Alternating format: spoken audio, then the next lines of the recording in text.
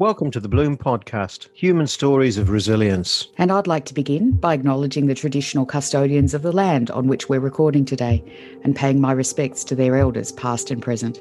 I extend that respect to Aboriginal and Torres Strait Islander peoples who might be listening. Hey, Susie. Hey, Steve. Got a question for you. Fire away. What do you want to do when you grow up? There's an assumption in that, isn't there? Quite a few, actually. Quite a few. That I want to grow up, that I'm going to grow up, that I intend to grow up. You have one of the most interesting career histories of anyone I know. It's like a party trick. Hey, I've got this friend. He studied to be a priest. He was going to be a priest. Then he went into magazines. Now he's a hypnotherapist and he does a bit of podcasting on the side. Yeah, you're like my dinner time party story. That pleases me to know that my grotesquely distorted trajectory is giving someone some pleasure somewhere. Well, I think because you have done a few different things in different countries and quite varied as well. And so I think genuinely it's a good illustration that that thing about people having multiple, we'll hear people have 5 careers in their life or whatever it is. And yeah, I think you really do.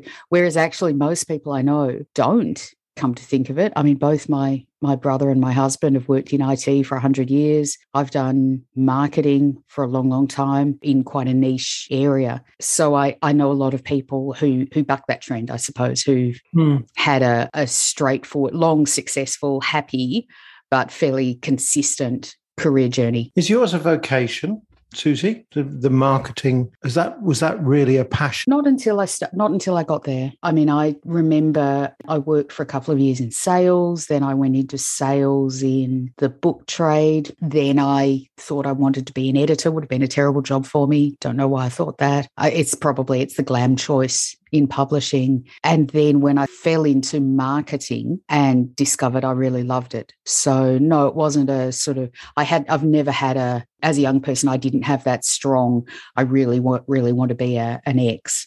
I never had a moment I knew, if you like. I had the opposite. I mean, I had a great sense of certainty at the age of 10 that I wanted to be celibate and be a Roman Catholic priest for the rest of my life. What the fuck? Yes.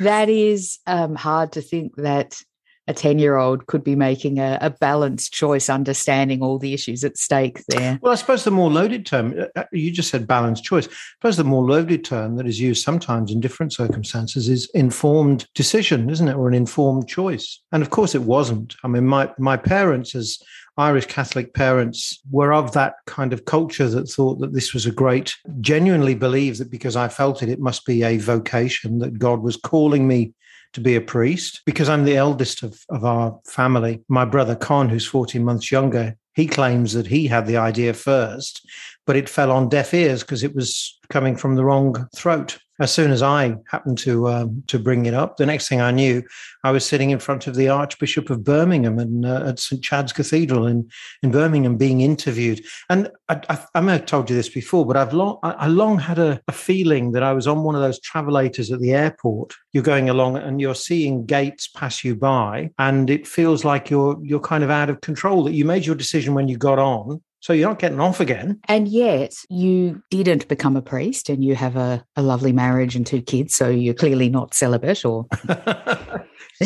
don't know where I'm going with this. There we go. More assumptions. Yeah. And I'm pretty sure I've said this before. I think you would have made a great priest. And in fact, here at this end of your career journey, you are doing funerals. So that's kind of priesty. It does seem ironic to me that somewhere Jesus says something about himself being the cornerstone. And that for me is really what happened, that because I didn't choose not to go on, I was actually given the boot by the spiritual director who basically thought I didn't see in me, I think, the vocation that I assumed that I had, that I'd made, that decision 12 years before or whatever. So he kind of booted me out and I ended up at university. And for me, my religious vocation was all of a piece with my religion. So within my first term at university, I'd lost all of that, didn't believe in God anymore, wasn't going to church anymore. And I have kind of found my way back to it. In a different way, hypnotherapy does feel to me very much like a strange echo of the confessional. And the funeral thing. Yeah, so there are elements there of, well, no, because that wasn't what attracted me to it in the first place. Who knows what I was attracted by when I was 10 years old. But the images that I've had of my life, the Travelator was one. Another one was a sense of being in a cloistered life, being in a quadrangle. And my spiritual director there was sitting telling me that he thought I should go away and get some experience of the world. And suddenly feeling these walls come crashing down. And I was very exposed because I'd lived a very cloistered, sheltered, institutionalized life. So I ended up at university hiding behind a terrible beard as perhaps the world's youngest 21-year-old. I didn't know anything about the world. I didn't know any women who weren't my sisters or nuns, but I was eager to find out. Yeah. It's amazing to me that you'd lived your whole life as a Roman Catholic and the last 10 or 11 years as an uber Roman Catholic in training for the priesthood. And the vocation and the belief just evaporated like that. I suppose we need to remember that happened to Saul in the New Testament. He was this anti-Christian. He was persecuting Christians, finding them and hunting them down. And he had his road to Damascus moment and suddenly became the really passionate believer. I think it can flip that way sometimes. In the same way, I think perhaps as people who've been married and something goes wrong with the marriage and you can see it sort of turning inside out, and that many of the same things that you loved the person for, or at least put up with, become intolerable to you. Was there a moment that you had did you have a road to Damascus moment, or did it sort of seep away over the course of that first semester at university? Well, not just there, but I do remember sitting on Caldy Island, which is an island off the coast of Wales, just by Tenby, which is inhabited by monks.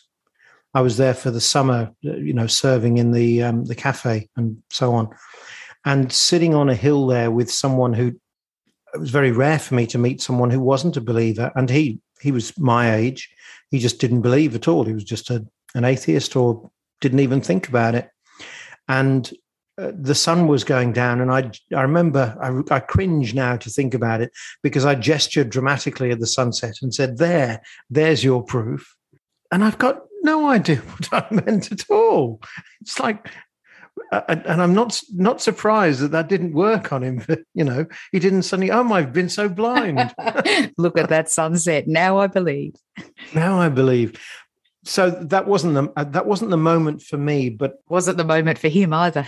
It certainly wasn't the moment for him. He was mystified and baffled. There's a story by G.K. Chesterton, a very sweet story about a father and a son sitting on the beach at sunset.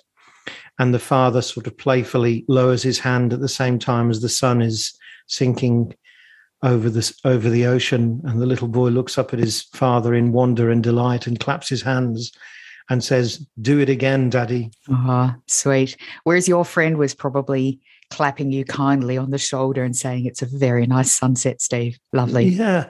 And I know that people with a religious belief, I don't know. I've met people with a religious belief who genuinely feel that you and I, Susie, are missing out because we don't have this in our life, that we have been robbed or, that we're missing out. And I don't feel that at all.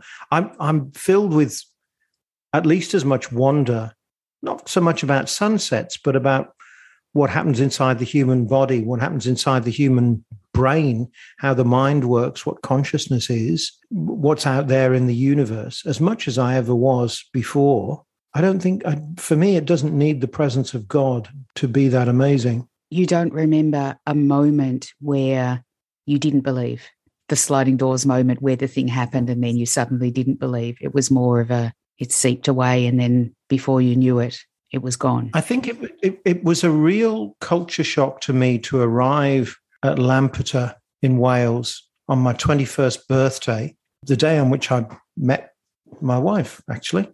I said, "What are you doing here?" No, I met, and we didn't get together for quite a few years after that. But that was the very first time that we met each other.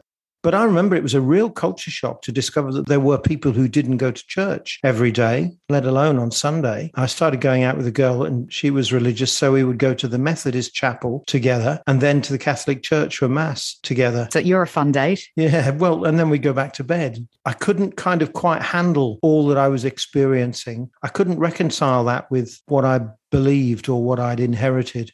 Speaking of a moment I knew, I do actually have a really strong sense of the weirdness of being expected to become a priest and preaching to a full church. Not that that would happen anymore. No full churches. It's speaking to a full church, and there would be a Catholic mother about 3/4 of the way down with a whole row of children and telling her that children were a blessing from God and that she couldn't use contraception or avoid her marital duties because children were a blessing from God, said he, living all by himself up in the big house. And did that strike you even at the time when you were in the middle of it and in the training and all the rest of it? Yeah. What right would I have to tell other people how to live their life, which is pretty much the position description for a priest, isn't it?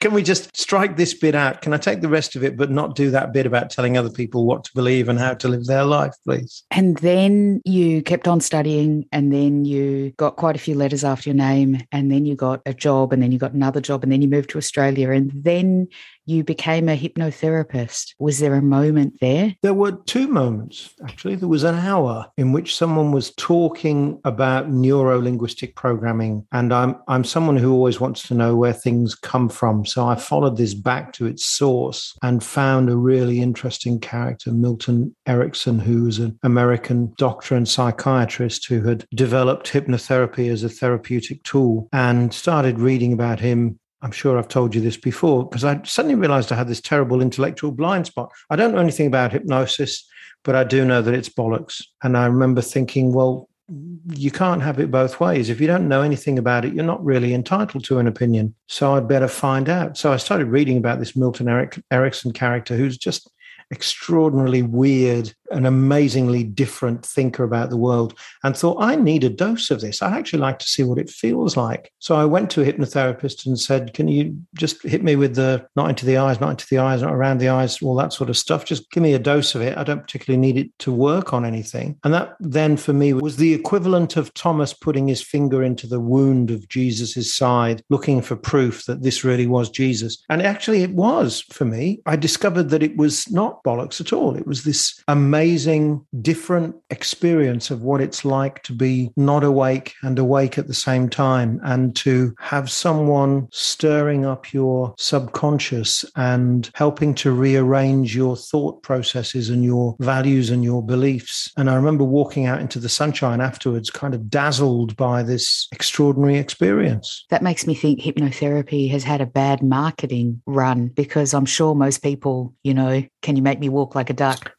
Yeah. I think that's right. It's so badly misunderstood. But then, you look at the way anything is presented on television or in the movies, and it's never really the way that it is it? So here we are.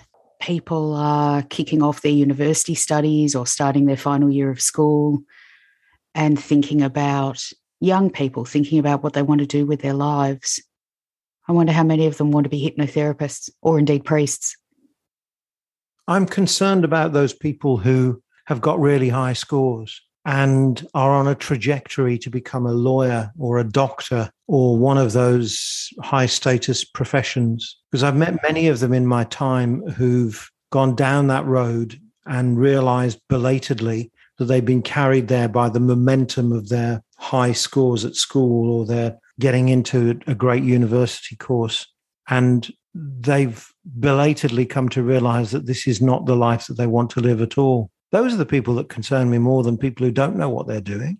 Yeah, so they're on their own travelator. Yeah. And I've always thought that university in particular, not so much year 12, because typically you're in the same environment as you were in year 11, but arriving at university is the perfect opportunity to reinvent yourself completely anew. Change your name, be known as someone else. Try wearing different clothes and try hanging out with different sorts of people, as opposed to, as I say, what troubles me are those people who, arrive burdened with a 99.5 and are on a course to do medicine or something and never see anything of life because they're too busy studying. Fuck that. I don't know if that's our age. University now strikes me as a much more transactional experience where these kids are pretty much aware they've got staggering fees to be there and they need to hop on that vocational drive, get their qualifications and get out. I mean, I'm sure and I hope there are still some people who are getting out of it what you and I both got out of it from the sounds of it. But I think it's reducing. And that's sad, don't you think? Well, I do, except now I'm wondering if I'm like a Christian who wants to share, wants everybody else to be having the same experience as me. I've noticed with my kids that the schools now start talking to them about careers and resumes and doing career testing and so on from the age of 14 or 15, and talking to them about their school choices and what that leads to a much more significant degree than happened to me at that age, which I think is good, actually. I think it's really good because it makes it all a bit real and gives them some ideas and exposure to the more practical end of learning. Just going to say, yeah, that starts to put the pressure on at a time when at that age, shouldn't people still be trying out different things and abandoning them pretty quickly because they realize it's not for them? 2 of my kids so far have done this careers testing where they do questionnaires and then it gives them different perspectives on their personality and what type of work they might be suited to. For both of them, it gave them new ideas that they hadn't come up with themselves. Because I think at that age, 14, 15, a lot of kids are still back in the kind of train driver, engine driver, doctor, nurse mentality of what careers are out there. I mean, they're really looking at those classic ideas and also what they've seen in their families and friends, aren't they? Yes, I can see that. I've got the same question for you then, Susie. What do you want to do when you grow up? When your kids grow up then? Say when you are free to do what you want to do. I always thought I'd like to write, but I've been doing that on and off over, like, write fiction. I've been doing that on and off for the last 30 years and I'm not sure that it's anything more than a fun thing to dabble in, which is fine. That's perfectly valid in its own way. I don't know. I think I'm quite a pragmatic person. I just want to exist, enjoy, bake cakes, spend time with family. I think we've recently acquired a new appreciation of the value of all of that, haven't we? I get a lot out of working. I enjoy working and I get a lot back from achievement and fulfillment at work and the social aspects and all of that kind of thing. But I don't have a really specific thing that I want to do. If I've not written 5 books or become a psychologist by the time I'm 70, I'll be sad, that kind of thing. That's not, I don't have that. No. Nor me. So is this the moment I didn't know? Knowing that about yourself and accepting that about yourself, I think, is quite important. It's tougher on those people who imagine that they're going to carry on working on the treadmill right until the point that they stop, and then they are going to go and do something extraordinary, and they discover that actually they're not that interesting at all, that they don't have this great novel inside them, or that they are not going to do something amazing. And that's all right. Yeah, that what is left to them is a rose garden, a good recipe, and that it's more than all right. Well, that's another one of the gifts of the wretched past couple of years. We've discovered it was never time that was stopping us doing these things. You know, we've kidded ourselves for decades that really the only thing that stopped us is because we're so desperately busy. And a lot of us have had far more time than we could ever have imagined, and we still didn't do it. That tells you something. Yeah, we're using it to play word games on our phone, or we tried the sourdough. We did a lot of the sourdough, and now we're done on the sourdough, and we'd just rather go to the shop. Go to the shop. And that's okay.